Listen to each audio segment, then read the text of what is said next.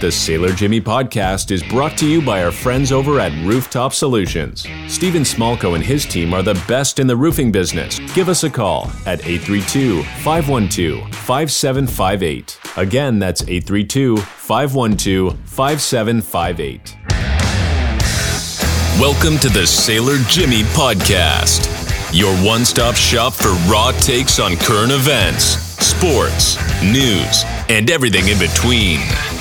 Inspiring people to chase their dreams, share their success stories, and find joy in life. Now, here's your captain at the helm, U.S. Navy veteran, Jimmy Rogers. Welcome in, everybody, to the Season 2, Episode 4 of the Sailor Jimmy podcast. And, man, do we have a really awesome guest today. Before I bring him on, I want to bring on Kenny Pro, Kenneth Kirchhoffer, a good friend of mine. Welcome to the show, Kenneth. Jimmy, thanks for having me. You bet. So the next guy, I really don't know how to introduce you, man. I can do it, man. 6-time world champ, 2-time Hall of Famer. There you go. 15-time world champ, 5 different partners, 35 championships in overall total. The king of all kings, King Booker. But nah, man, just Booker T. Nah, man. How y'all doing, man? Thanks for taking the pressure off me, man. I appreciate that. No, man, we on this show, we try to bring on people that have inspiring stories and have made impacts in the world and just been successful. So I had a chance to watch your documentary the other night, and quite the story.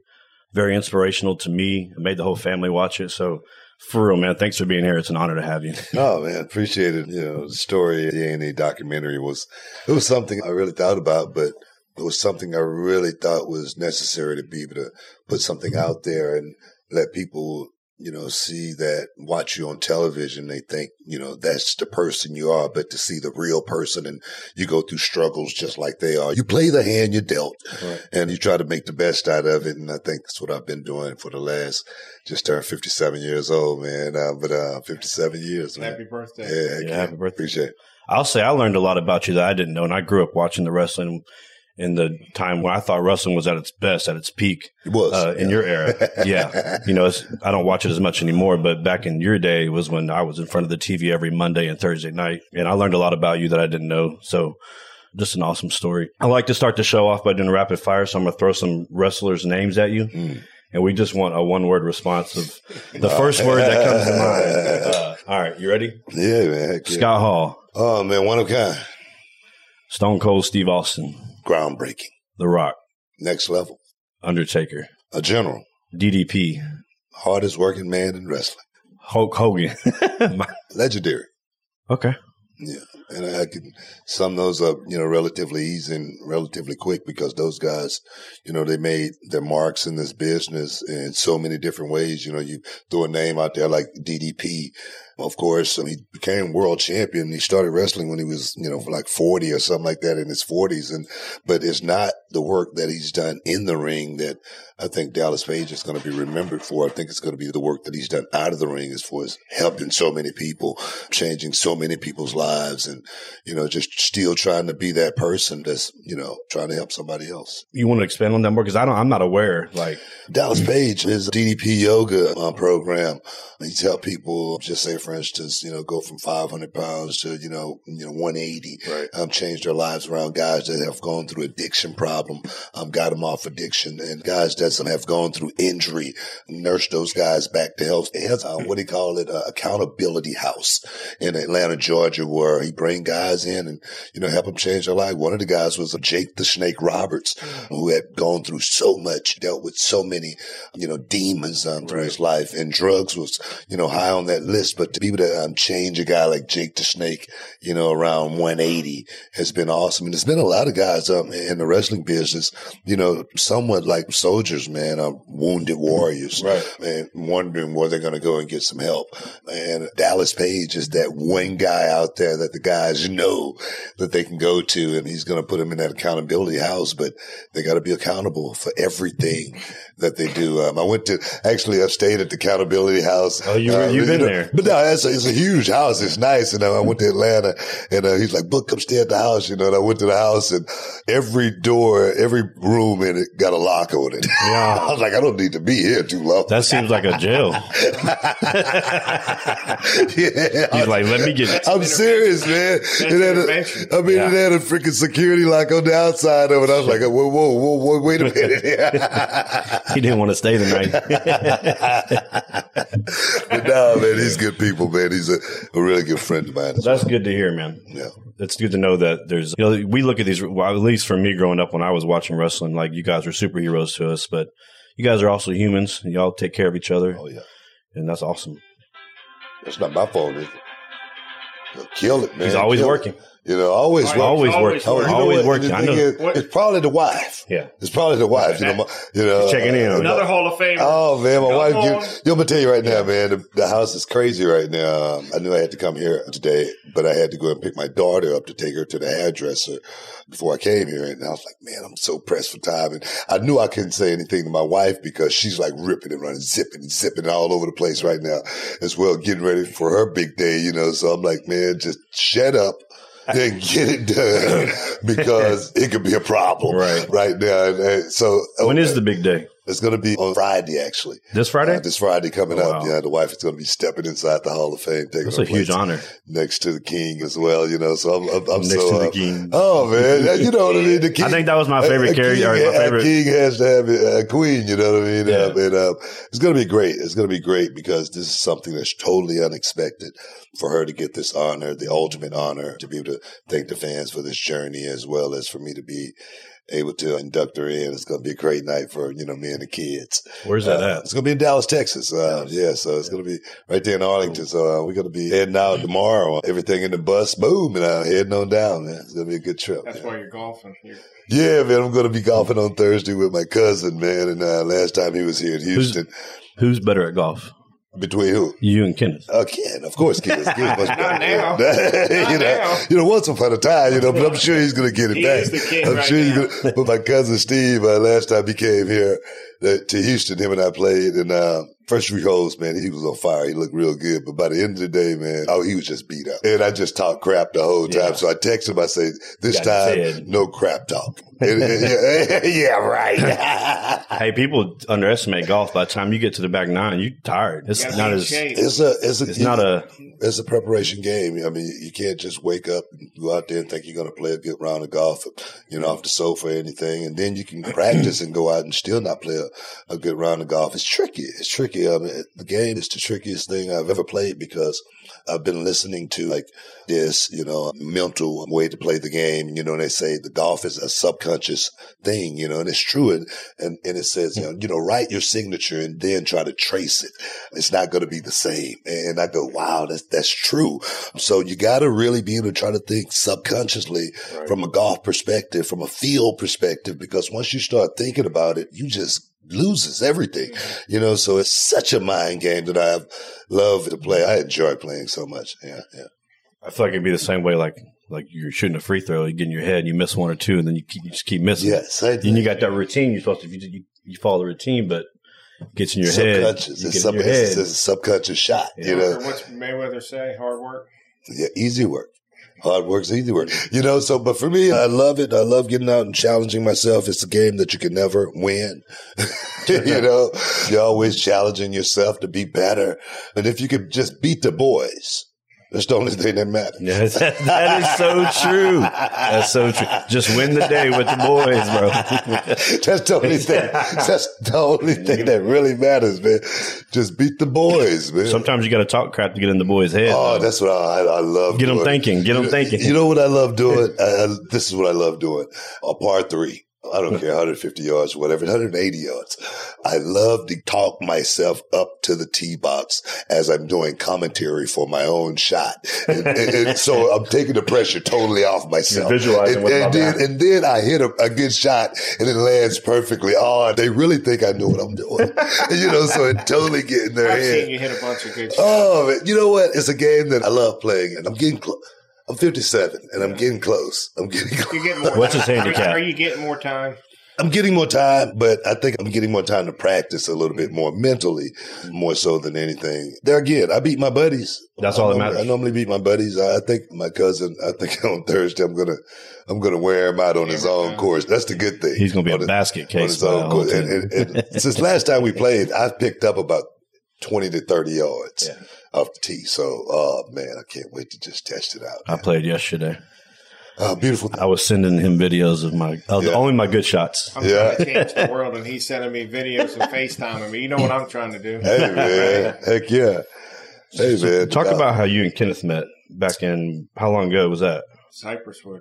Yeah, man. Y'all met through golf. Yeah. But that was the heyday. I probably saw maybe once or twice a month. Yeah. Because you were on the road all the time. I was working so much back then. Yeah. But I must say, sometimes you meet people and it's just one of those things, where it's like instant, where I don't know, you just click. Yeah. And I think that's what happened with Ken and I. I don't think it was me being who I am or anything like that.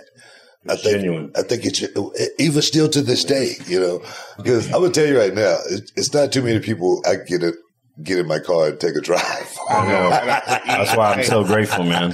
No, because friendship is few and far between in this life. If you die and you got 5 real friends, you're lucky. You know what I mean? You really are, so I cherish our relationship, since day one. And it's always just been about friendship, Right. I see him, I give him a hug, and it's probably the hardest hug you probably get all year. You're making me love him even more because the fact that you asked him to do this for me. I don't ask, but Booker and I, he knows I don't never. Yeah.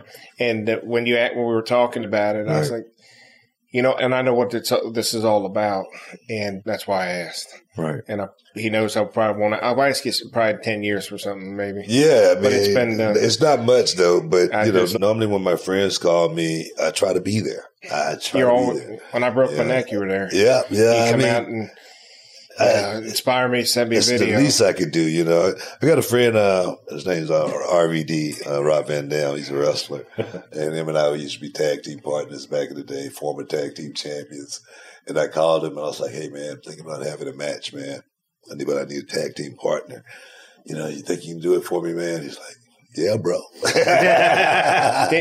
Wasn't he huge ECW? Oh, yeah. Right, he's ECW. He's ECW TV champion for a long time. But that's but he's a friend, what I mean? Yeah. And when you got friends like that, you cherish it, because it's few and far between, So it's been a lot of years, and I lose track of the years because I try not to think about the years in the past because I'm so thinking about the future and moving forward and having so much more work yet to be done. I always ask God just to give me enough time to finish my work, So I got so much more work still yet to be done, working with my youth, working with my kids.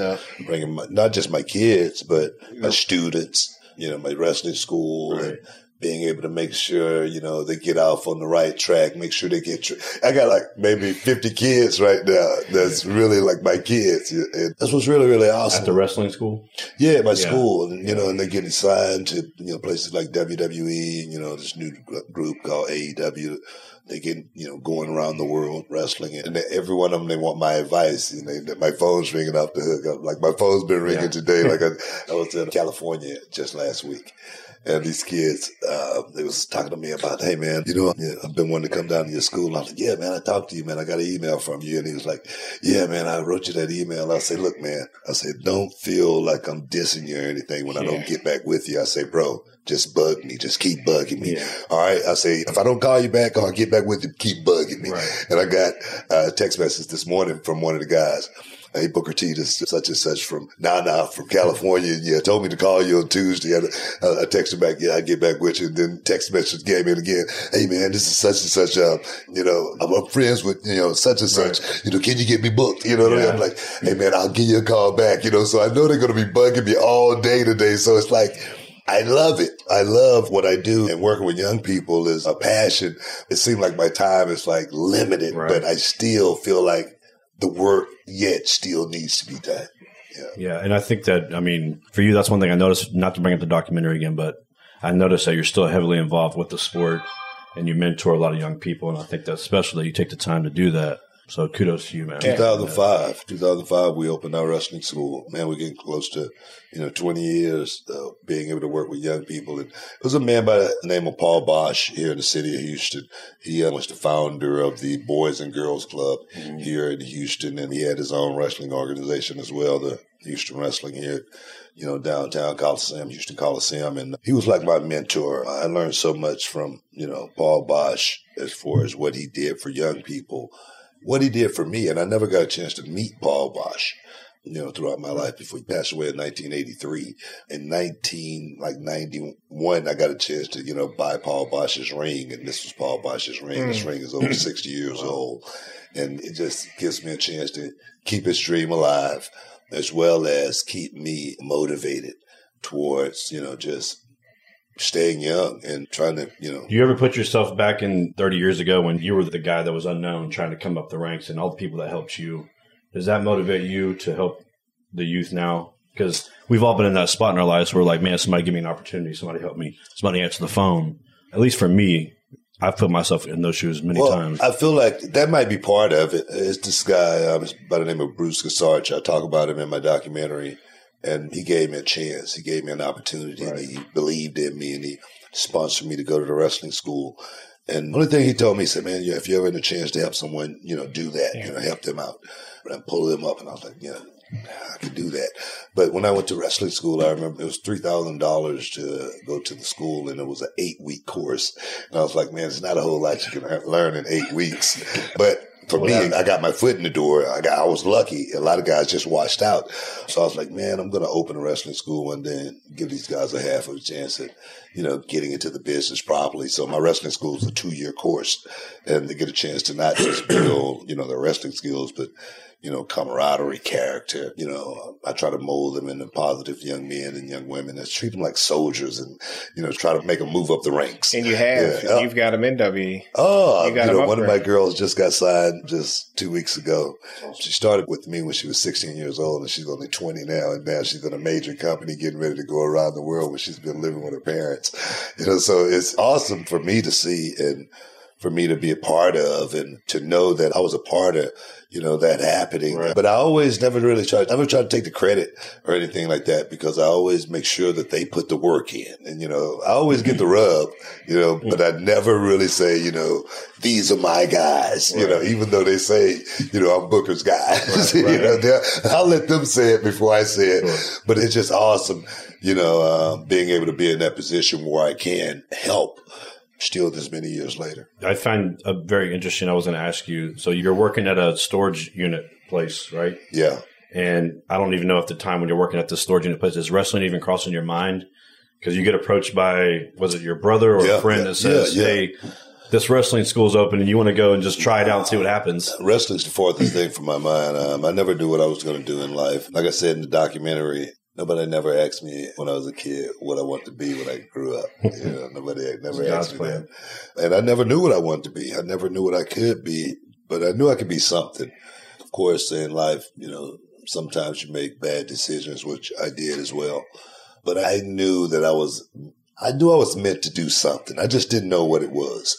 I knew I wasn't going to be the kid that was going to be on the corner of my neighborhood for the next however many years. I knew that. Right. I just didn't know what I was going to do, but my plan was, my training in the gym. I was in the gym working out. I was working out constantly, and I looked good. I was like, man, whatever. I was like, somebody's going to pay me. The Sailor Jimmy podcast is brought to you by our friends over at Rooftop Solutions. Steven Smalko and his team are the best in the roofing business. If you've noticed roof damages or signs of roof damage, suspect a leak, or have neighbors who've had roof repairs or replacements, chances are it's time to have your roof checked out. Our team of experts will inspect your roof for free and, if needed, guide you through the insurance claim process and restore or repair your roof to mint condition, leaving you with the peace of mind that comes with knowing your family and your largest investment are safe and secure. Give us a call at 832-512-5758. Again, that's 832-512-5758. So that was my thought process. And nobody's going to outwork you. Nobody. I work really, really hard. Yeah. A buddy of mine, his name is Darryl Bates. He got me into the gym as my training partner, and he, always quoted "Body Beautiful." I lived by that, and I just knew working out in the gym, it was going to take me somewhere. I knew my body was going to take me somewhere. And I got into bodybuilding early, and I thought that's what I wanted to do. And then I realized those guys had to diet.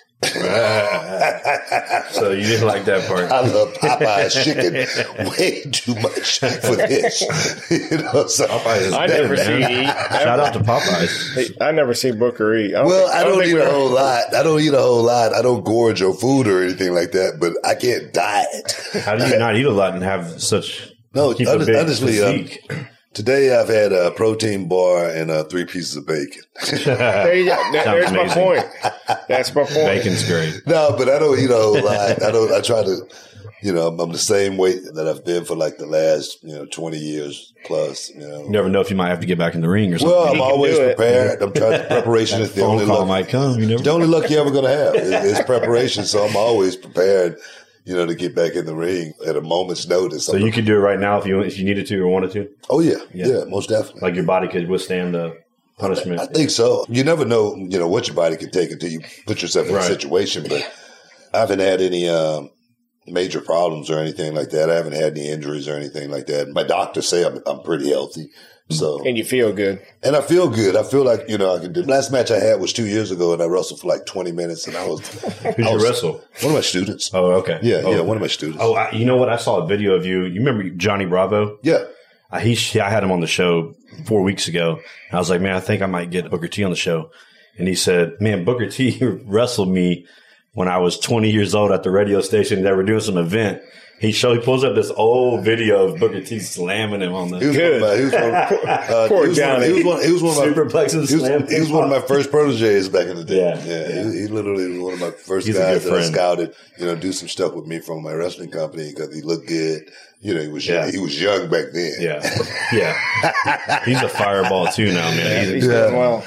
Yeah, but Johnny, he's always been, a good dude, man. We've always. He does all of our auctioneer and MC stuff for the charity. He's great. Yeah. My favorite match ever, though, with you is in the grocery store with Stone Cold. That's not a match, man. That's not a match, but that's my favorite. Booker's in there shopping. He's trying to mind his own business. That's all I'm doing is minding my own business. Minding his own business. No, but that's, wrestling back then was. That was fun to watch. Wrestling back then was creating moments. Yeah. And I think that's what we did better than, especially this generation. You say, you was watching it back then. It was the reason why, grown men watched wrestling back then and why they were having, watch parties, because it felt like you watching Cheers. Yeah. It was huge. You can watch Cheers. You fall in love with the characters. I never missed it, Booker.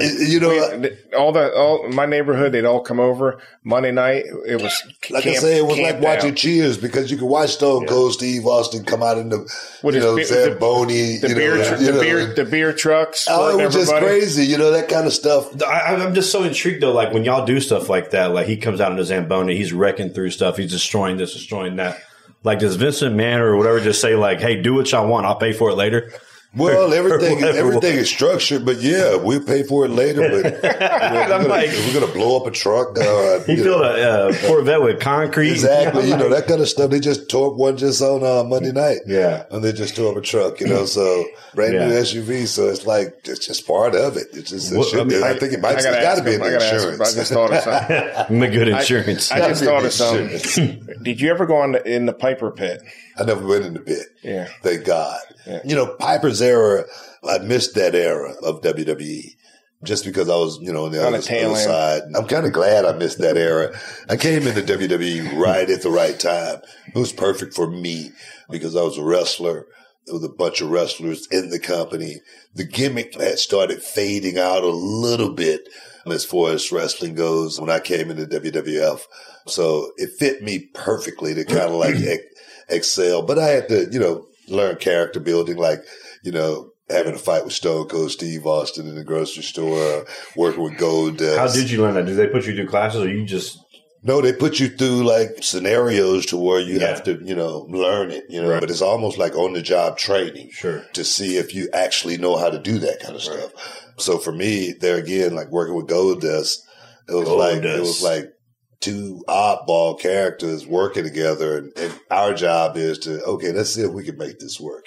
Or it's like getting a character like King Booker and me saying, okay, let me see if I can really make this work and really make people believe that I'm a real king, Yeah. and to actually do that, that's the motive of a, real wrestler. Yeah. Did you get the robe back?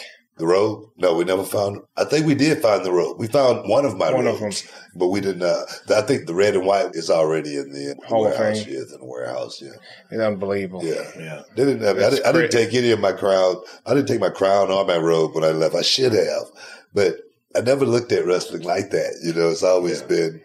It's like championships. I mean, it's all been good. What's next, right? Yeah, it's just. I just never really looked at it, like most people do. It's always just From been from our side. Yeah, from your side. Yeah. From my side, it's just a job. Yeah. I'm just going Good to work. point. A lot of entertainers say the Good same point. thing. I mean, you talk to professional athletes that say the same thing. Like, they love the game, but it's also their job. For me, it's always been just my job. It's never really been a game. I did a seminar last week, and wrestling, everything is a test, and I probably had about 30 kids. And I go, and it was done on purpose. I was smiling really, really hard. I said, hey guys, all right, who's ready to have some fun? Yeah. And about 15 of them said, I'm ready, man. I go, you guys stand on this side. Here we go. There you go. Hey, give me that phone, man, so I can cut that off. Who is that calling? Mayweather? Man, that's what Mayweather. Who is that? Vince McMahon? No, that's the boogeyman, man. Oh, man. No, seriously, man. I said that. I go, you guys stand over here. And I go, that was a test. I said, because, I'm not here to have fun. Yeah. The guys that's serious, I need you guys on this side. Yeah. Guys, that was the second part, So the guys that didn't say anything, they passed the test. Yeah. But these guys, they're just looking to have some fun. You want the people there that want to receive. I need the guys there that's really looking to, make a career. Yeah. I had one of my girl students. She goes, I think I'm going to leave, because I thought this was going to be fun, And I go, well, it's not fun. All the time, and I say, well, you might need to leave because we're not here just to have fun. Yeah. And she left, and about 6 months later, after she's gone all over the place, and she realized nothing was better than what she left. And she came back and she humbled herself, and she's one of my best wrestlers. That's now. awesome. She's gone to Japan. She's gone all over the country wrestling. Sometimes you got to be checked. Well, you got to have someone to tell you, look, we don't need that. Of course, I always said, young people, they need a pat on the back just to have that confirmation, man, I can do this. But they need to be told, look, man, you don't need to be doing that. And I know that because I was that kid. I wanted to be disciplined. Speaking from experience. I wanted someone to tell me, look, man, that's wrong for you to be doing that. Yeah. If you want to do that, keep doing it. This is where you're going to end. I needed that. I know I did. I didn't have that. But I know if I had someone, and I always explain it like this. It's very, very simple. I say, when I was a kid, no one could tell me anything, right? My mother and my brothers, my father had passed away. The principal at school, the security guard, nobody could tell me anything. But I say, if Muhammad Ali would have told me the exact same thing everyone else had told me, I would have listened. I would have listened. Yeah. Just because I was getting it from someone that I watched, my whole life, and I respected him, and I know what he went through. And I know what he was willing to give up to go through it, and I go, wow, now I'm in that position. And, when I talk to kids, sometimes, I say stuff to them that the parents can't really get across to them, such as I had a referee one day and he was doing a match, and, he was a new kid. He had been with me for a very little time, and he wasn't that good of a referee, but he did a good job that night. And I patted him on the back, man. I gave him a hug and I said, man, awesome job. Man, you did a great job tonight, man. And he started crying. And his dad was there, and his dad was standing right next to us, and it was like, man, maybe that was something his dad never gave him, a pat on the back and told him, hey, man, you did great tonight, so, He'll probably never forget that. Oh, the rest of his life. Opens up another door. Then they can step through another door and go. Yeah. And that encouragement. Yeah. And that's Booker. I mean. Yeah. So, you just keep getting W's. But we were talking in the parking lot, I don't know, last month about getting up in the morning you got to do it. I mean, we sat there and talked. You said, you got to do it. You asked me how I was doing. I said, I work every day. You got to do it. Bottom line. Even when you don't want to. That's what really defines the great people is that do it when they don't want to do it. It's when no one's looking. I tell people all the time, man, when I wake up in the morning, when I open my eyes, I go, I'm still here. You already won. It's true. You already won. I'm serious, man. I'm serious, man. Have you seen that video on social? They said, if I told you I'd give you $1 million, but you ain't going to wake up tomorrow, would you still want that $1 million? No, thanks. And no, thanks. No. He goes, so you're telling me every day you wake up, it's worth $1 million. Yeah, that's true. I'm serious, man. When I wake up every day, I go. You touch yourself. You're like, I'm here. Yeah, I mean, all right, let's get the coffee. Let's get the day started. I'm serious, man. So he does drink coffee. Look at life, man. He's so healthy. Man. I mean, he's healthy. Yeah. Bro, I mean, it's scary sometimes. You know, the doctor tells me, you know, I'm clear, nothing's wrong. You know what I mean? But, you know, you never know when your time's going to come. You know, you just got to, you know, whatever you can do in between. You know, that's the only thing. That's what life's about. You know, you're going to be here. Our time is going to come, but what we do in between is the most important thing. I think so. I mean, I think it really is. You know? Chad Fleming, he's a retired Army. It was a high rank officer. Says when you on your tombstone, you got the year you were born and the year that you died, and there's a dash mark in the middle. He goes, "What did you do during that dash mark?" That's the truth, man. I mean, that's what's going to be defined. How you're going to be defined. I believe in that 100%. You know, we're all going to. I think he was a captain. Shadows and dust. You know what I mean? But. You know, that's what we do in between, you know. It's like I'm a big movie buff, you know, and your life is a story to tell, you know, and somebody's going to read that story one day, and hopefully that story can, you know, guide them somewhere. You know, that's what my book's about. I put a book out, it's called From Prison Promise, and it's just from me going to prison and screwing up and saying, what the hell? How the hell this happened? You know, let's figure this out. Let's get out of here and let's move on. But your story is the epitome of the ultimate comeback. So, yeah, I was truly inspired watching it, man. I didn't know all that stuff about you. I only knew you as Booker T, the wrestler and the badass. And then I realized that you had a lot of issues when you were younger and you turned your life around and made something of yourself, man. It's just a lot of hard work, though. A lot of hard work. You know what, though? Life, I tell people, you know, my life before as a kid growing up, I had a good childhood. I really did. Until my mother passed away, you know, that's when things kind of like start changing. You know, but I always say, you don't miss stuff you never had. Right. You know, so when I was a kid, the little that we had, it was enough, you know, so I wasn't like missing anything. Right. Of course, at Christmas time, you know, we may not have gotten, you know, the biggest toys or the best toys, you know, but we got toys like everybody else. Right. You know, when it was time to go to school, we wouldn't getting like hand-me-downs. You know, my sister, man, she makes sure she got us brand new clothes. However she got them, that's another story. but we got them. You do what you got to do. Shout out to sister. I'm just keeping it real. Yep. You know, life was good, you know, and then I lost my mom. Things changed, of course, and then you're in the middle of like a storm, you know, but other than my mother passing away, I don't think I would change anything. I don't know what my life would be at now, though, you know what I mean, if the situations were different. You know, if anything differently had changed in my life, I perhaps wouldn't be here having this conversation. Right. Honestly, you know, so I can't say, you know, anything other than, you know, my mother passing away. I wouldn't change anything. But I wonder, you know, if my mother not passing away when she did, what will my life turned out to be as well? That'd be interesting. So it's just like, you know, freaking tree got so many different branches, you know what I mean? So just which way you take, you know, it's crazy. So you said your life is a story. So if they made a movie about you, what would the movie be called? Man, Sucker. King. You're right. Hey, you're right next to him. He'll let you have it. Sucker is good, man. I don't know, man. I never thought about, you know, a movie or anything. Can you dig it? That'd probably be close enough, but I don't know. It would have to be something powerful. That's something I'd have to think about just because I'm all about feel and making people feel a certain way when they hear, you know, something. And my story is there again. Like with the A&E documentaries, you know, a lot of the stories were, stories that you leave, maybe scratching your head a little bit. But I wanted my story to, leave people feeling like they could overcome, anything. They could break down a freaking wall if they had to. Yeah. There is no glass ceiling. Right.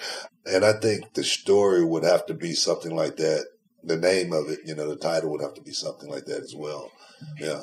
I'm glad you did the A&E. When the A&E came out, I mean, you've seen it.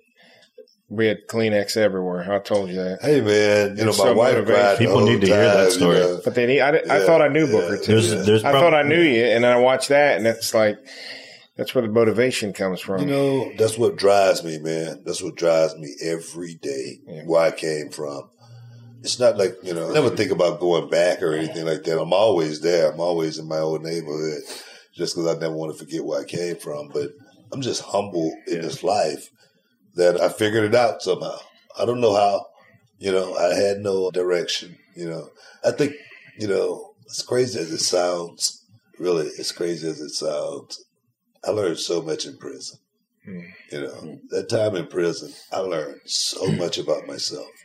And most of it was that I felt like I could do anything that's one of the lessons that I learned in prison. One of the convicts said, man, when you get out of here, young blood, he said, you can do anything, man. You just act like it. 9 times out of 10, people believe it. So I was like, man, that's true, And then I got out and I started working at the warehouse for this guy who helped me out.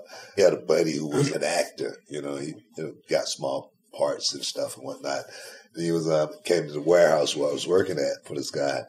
And he was like, man, I got this movie part, man. I think, man, you'll be perfect for it, man. And I was like, what are you talking about, man? I'm freaking sweeping and stocking, getting people, stalls for their furniture and stuff. And now you want me to go read some lines for a movie. And I just got out of prison. I'm like, what are you talking about?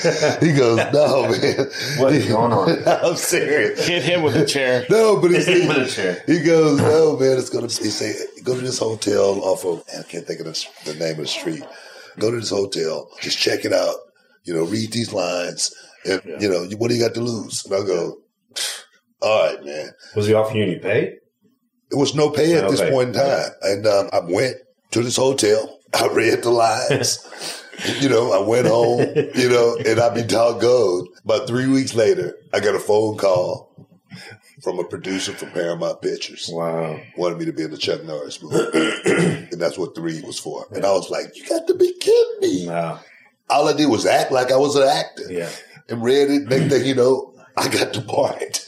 You just never know. Just like that. And I was like, wow, dude was right. Because I'm not an actor. I just act like one. And I tell my students all the time now, that's one of the things I tell my students all the time now. I say, you don't have to actually be a professional wrestler. You just have to act like one. Yeah. But you got to do it very well. You got to be convincing. So we got to go through all of the steps, and that opens their mind till they go, well, I don't have to be a, Olympic wrestler. And I can still do this. I feel like you can apply that concept to a lot of things in life. Yeah. I've applied that concept to everything because just like say, for instance, I'm not the best reader. Okay. But if I act like Camelot, I can read perfectly fine. It's crazy. Yeah. I can read the words so much better if I'm speaking it in a certain tone. Right. But for me, I'm like dyslexic and see it backwards sometimes in certain words I might miss. But if I act like a character and read it, it's totally perfectly fine. I don't understand that. But being able to act like it, sometimes you can believe it. Right. I think that's what life is. For sure. And you can sell it. Oh, and you can sell it. Yeah. I mean, for me, that's been my whole existence in professional wrestling because I never played any sports. I was in the band.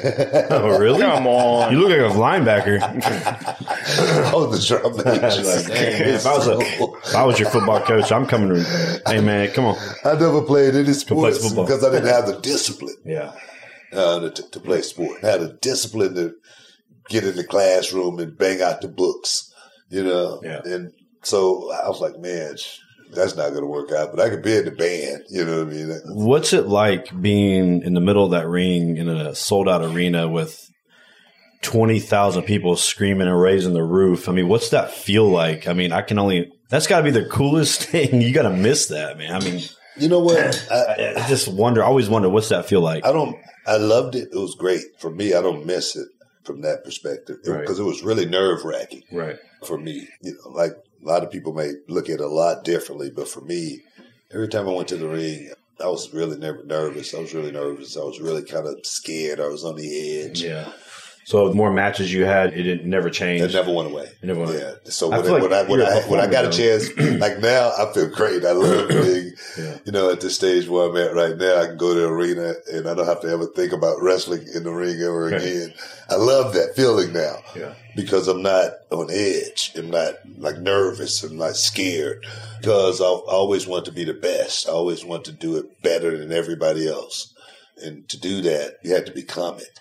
Right. And it wasn't like, you know, like say, for instance, somebody said, what are you going to do out there tonight? I don't know what I'm going to do out there tonight. You know, I wasn't one of those type of wrestlers. You're so focused on your job. I was focused on the fans and thinking about how can I make the fans feel. I tell my students today, I say, my ultimate, you know, thrill was to be able to look in the audience and actually see a real tear coming out of someone's eye. Yeah. And that takes skill to be able to make a fan feel a certain way inside to where it triggers their brain to create the tear that rolled out. That takes a lot of work. And for me, it's such an art.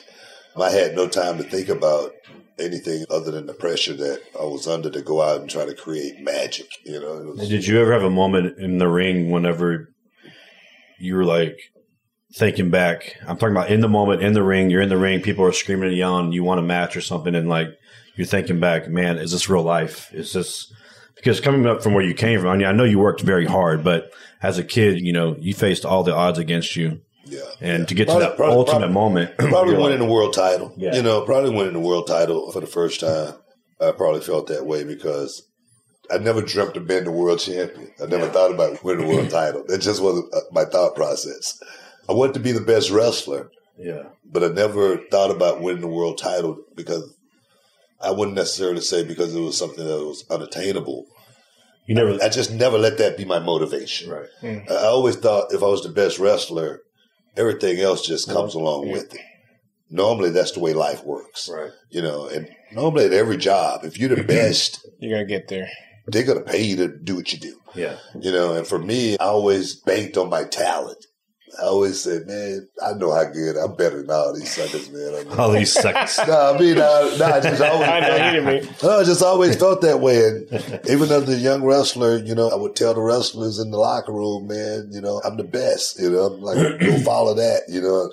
And I don't know why I would talk like that or why I would do that kind of stuff, but I knew how good I was at going out and performing, and I knew that I could compete with anybody in the world doing this because there again, nobody never asked me what I wanted to be in life. But I knew once I found professional wrestling, I could do this, and I could do this very well. I was exceptional. I knew how good I was from the beginning, from coming out of the wrestling school. I knew I was better than everybody in my class. You know, it was just, I don't know. It was just, I tell people it was like deja vu. It was like a place that I had been my whole life, and I had never been there before. I've never practiced. You know, once I left the wrestling school, I don't practice. I don't think about it. I don't go home and write stuff down. It's just like in my head, like the Matrix, you know, and that's what's crazy about when I work with my students. And I'm like, why can't you get this? You should know this. And I'm like, because it was so easy for you. Yeah, exactly. And then I have to think for a second. I'm like, wait a minute, this kid's not me. So I'm going to have to explain it 4 or 5 different ways in order for them to understand it, you know. So, oh man, I can't tell you how many times I have that thought, not in wrestling, but other avenues of life. Yeah. Why don't they get it? Yeah. I'm like, come on. It's simple. Why? I mean, and I swear, and then I have to catch myself and go, wait a minute, this kid's not me, you know, can't make somebody cry. Because I really picked it up like it was like a duck in water, you know, it was second nature. It was like just natural for me to be a wrestler. And then when I realized you could get paid to do it, then he really liked it. He really. He's all in. I was like, wait a minute. What? Let's go. You want to pay me how much? I was like, okay, I'm in. As well as my first trip on a plane. First time I'd ever been on a plane. Other state I'd ever been in was out of Texas, was Louisiana, which that's where I was born. I was on a plane on my way to Japan to wrestle in 1991.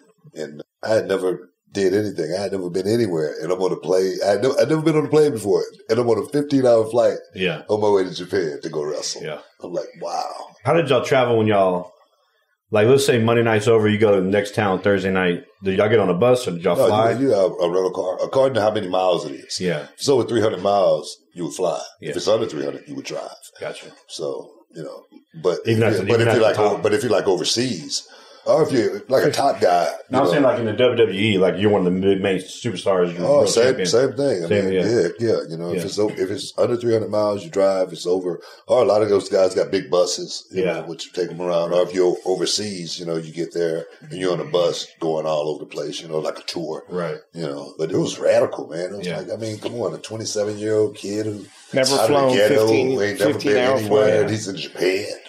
Huh. What the hell is this? I'm like, wow, this is the way life is. You know what I mean? Go from literally nothing to being known pretty much all over the world in a pretty much relatively short amount of time, because it was crazy for the longest. I still had my 6-day-a-week job and I was famous around the world. Yeah. I would go places like to the Virgin Islands because I was on television on ESPN. Right. And people would know me, and I was like a big star. And I was still, freaking working a 6-day-a-week job at home. And I was like, wow. And then I was like, man, maybe I should think about quitting my job. Yeah. That's how big it was getting, but I was still scared to quit my job because I was loyal. And I was like, man, I think I might have to quit my job, So it was one of those type of deals, his story just proves that anything's possible. Like, no matter what situation you're in, no matter how far down you're in that rabbit hole, you can climb yourself out and make something of yourself. I mean, no matter what. Yeah, you're going to make mistakes in life. You're going to get arrested. Some people are going to go to jail. Some are going to go to prison. But what are you going to do about it? What are you going to do? One of the biggest problems is blaming somebody else. Somebody else. Blaming your parents, blaming your friends. Accept the responsibility. Yeah. You control yourself. Yeah. You got to be, sometimes you got to be able to figure it out as far as how do I get out of this? And sometimes, okay, of course, we grow up, we're young, we have to, go through that stage. My kids right now, they're 11 years old and they're pretty astute. Sometimes you got to figure out, I know I found myself 13 years old and the world was wide open for me. Right. I didn't have to do anything I didn't want to do. And I'm like, okay, I got to figure this out. I'm serious. Even at that age, I was trying to figure out, okay, what am I going to do? Figure out how to eat and, get clothes on my back. My mother, man, she paid rent, you know what I mean? Right. Every month, I got to figure out this world, so I think that's one of the biggest problems is blaming someone. It's a multitude of problems, especially in the black area, the fathers not being there, to raise their kids. That's one of the biggest problems. That we talk about, the problem, just say, for instance, in Chicago with the, gangs and whatnot. Shootings. And the kids getting killed and whatnot. But most people don't think about anything but that only. They don't realize how they got into that situation. Most of them are born into that situation. Right. And then you just say, for instance, you take a gang member. You think a gang member don't want his kid to go to college. But if he doesn't have that resource for his kid to go to college, what are you going to do? Right. Ride or die. It's just the way life is. Right. We got to eat. We got to figure it out. And then you fall into that cycle, and it's a cycle that's going over and over and over. How do you fix that? People don't look at that more than anything. And I think that's where we need to think about if we're going to save that next generation. Do you have any ideals that you've thought of that would be good for as far as trying to fix those? Well, one thing I do know with young people, being one myself, once you get past a certain age, it's hard to reel you back in. Yeah. So you got to start young. You got to start with them young, because I really feel like once you get past a certain age, it's really, really hard, to reel one in, especially just say, for instance, reel one in that's been making money, And how did you reel yourself in? I mean, you were there. You were doing those things you shouldn't have been doing. Well, what reeled you in? What? Or was it just something your mom taught you when you were young? That is right there. Having that mentorship and someone telling you, hey, you shouldn't be doing this. Yeah. Okay. My mother. You ultimately knew better. My mother taught me, she used to say, Junior, you know right from wrong. Yeah. It's no gray area with that. Yeah. It really isn't. It really isn't. Yeah. No. If you got a brain. Good and bad. And you know if you're doing this and you know if it's wrong, you can get in trouble for it and something can happen. I tell people all the time, you put yourself in a situation, something can actually happen. Mm-hmm. No matter what it is, you put yourself in a situation, it could happen. Yeah. Whether you want it to or not, you put yourself in a situation. So for me, I just felt like I got to take myself out of these situations in order for things not to ever happen to me again, like me ending up in prison. Right. If I stay in that same environment doing those same things, you'll get the same results. Yeah. That's the only thing that's going to happen. Mm-hmm. And everybody that I was with that was part of, my crime, they did the same thing. After that, they ended up getting in trouble. I left the city. I went to Atlanta, Georgia. I got away from everybody that I knew in order to try to make a change for me. Right. And there again in life, the only person you can really count on in certain situations is yourself. Yeah. Oh yeah. So that's so true. It really is. So I say, let me just get away from everybody that I know. Big reset button. It was crazy. And why did I do it? I don't even know why. But I left the city, got away from Houston. I went to Atlanta, got closer to wrestling. I said, let me really throw myself into this because this might end up being something. This might be my ticket. And end up being my ticket. But I had to make some decisions in order to make that happen. And one of them, like I said, the biggest one was getting away from everybody that I knew. I didn't know anybody in Atlanta. Nobody. Like you said, hit the reset button. Reset button. Yeah. He changed his surroundings. Yeah. We all have to. Yeah. I mean, don't expect different results doing the same things over and over again. You got to change it. Yeah. Well, Booker T, I want to congratulate you on a successful career, man. Thanks for coming out and spending some time with us today. Really, really appreciate it. It's an honor to have you on this show. And Kenneth, thank you for your part in it and being here as well. Thanks for having me. I love Booker and thank you. Hey, man. You're my brother. I love it's you, bro. An honor having you here. Heck yeah, man. And Charmel. Yeah. Got two Hall of Famers in the house. I got to ask you, when you won the championship for the first time, did you take the belt with you after that night? Heck yeah, I took it every time. Do you still have it? No, I don't have it. You got to give it back. I got a replica. Until I lost it. Every time you win the belt, you keep it. Okay. Take it home. Yeah. Well, I should have hijacked the TV title back in the day because that's the one that near and dear to my heart that kind of put me on the map back in the day. But now, man, I wasn't, material things there again, man. Yeah. Right. I wasn't a material guy. I love having that championship, but I think I love the title even more. The world champion. Standing on the room. Hey, well, thanks for joining us today in the Tex Rex Cool Seat. That's Douglas Vaughn over there in the studio today. He's our sponsor. He makes the show happen. So thank you, Tex Rex. Shout out to you guys. Here in Texas, it seems each year the weather's becoming more and more extreme. Heating, air conditioning, and refrigeration maintenance, repair and replacement can no longer be left to your run-of-the-mill contractor. In today's world, you need a company that can provide not only top-notch services, but also provide excellent customer service and is reliable, honest, and professional. Well, folks, we're here to tell you, Texas Refrigeration and AC Services, better known as TX Racks, is the company you've been looking for. Texas-born, Texas-owned. With 30-plus years of experience, TX Racks offers a full range of services for residential and commercial heating, cooling, and refrigeration. If you're looking for the best of the best to handle your preventative maintenance, which will keep your equipment operating efficiently and prevent unnecessary breakdowns. If you're looking for a company that is well-trained in indoor air quality to keep your family and employees healthy and happy.